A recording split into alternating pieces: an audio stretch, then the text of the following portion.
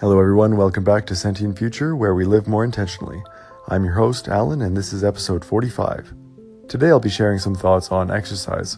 How much is enough, and when do we start seeing diminishing returns? Or rather, when do we decide to stop exercising?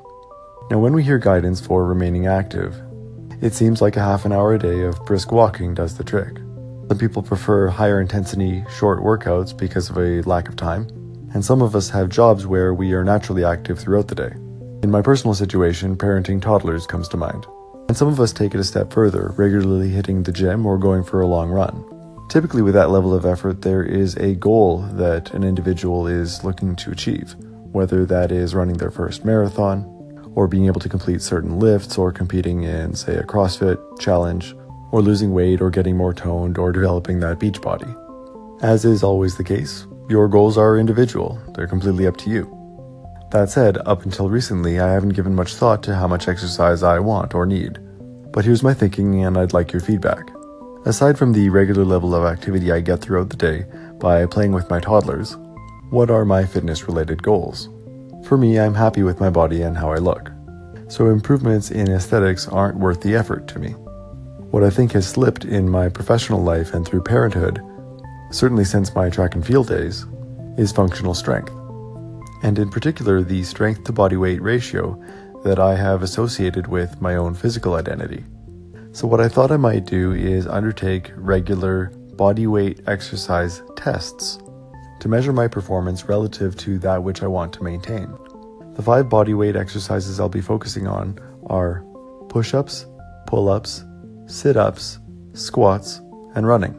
I'll be measuring 2 types of performance for each activity, strength and endurance.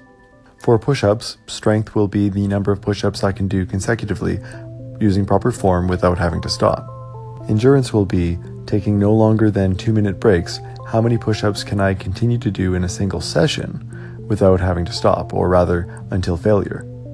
For pull-ups, that'll be very similar. How many can I do consecutively, and how many can I do in a single session while taking breaks until I can do no more?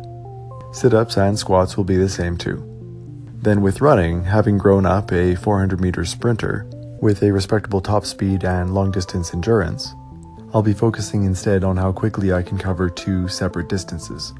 The first will be 400 meters, which is effectively a 95% top speed sprint, and the second will be 5 kilometers. I've run a number of 10-kilometer races in my young adulthood, so know that if I maintain a certain standard for 5 kilometers, that I'll continue to be able to run 10, if not more, if an emergency came up. Well, over the course of the next week or so, I will measure my current performance. It'll be interesting to see how I do relative to how well I think I can do. Never mind comparing it to how well I'd like to do. So here are some goals and predictions. My push-up goal is to be able to maintain the ability to do 20 push-ups consecutively and 100 push-ups while taking breaks before failure. I predict that I can do the 20 consecutively now, but I'm not so sure that I can reach the 100 in a single session. Not yet anyways. For pull-ups, I want to maintain the ability to do at least 5 consecutively and 20 in a session. I predict that I can do 5 of the chin-up variety consecutively. 20 in a single session will be a stretch. My chin-up goal also includes being able to do 5 and 20 respectively for the wide grip variety. Sit-ups come relatively easy for me, so I want to really stretch myself here. My goal is 50 consecutively and 200 in a session. I predict I can do that right now. Similarly, squats come easy. Let's go with 50 and 200 there as well. I also think I can do that. As for running, here are my 400 goals.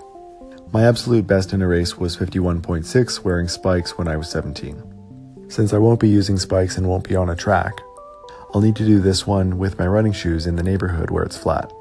My goal is to be able to keep it under a minute. Then as for the 5 kilometer distance, my absolute best was about 20 minutes flat, but I'm happy keeping it under 25 in non-ideal conditions, so that's less than 5 minutes per kilometer. I've run a 41-minute 10K and have always kept my 10K races under 50 minutes, so I do think I can do this. So these are my bodyweight exercise functional strength maintenance goals. The point is, let's say if I test myself monthly and I meet my goals, then I don't need to regularly train in these areas, and I can use my time more intentionally for other things.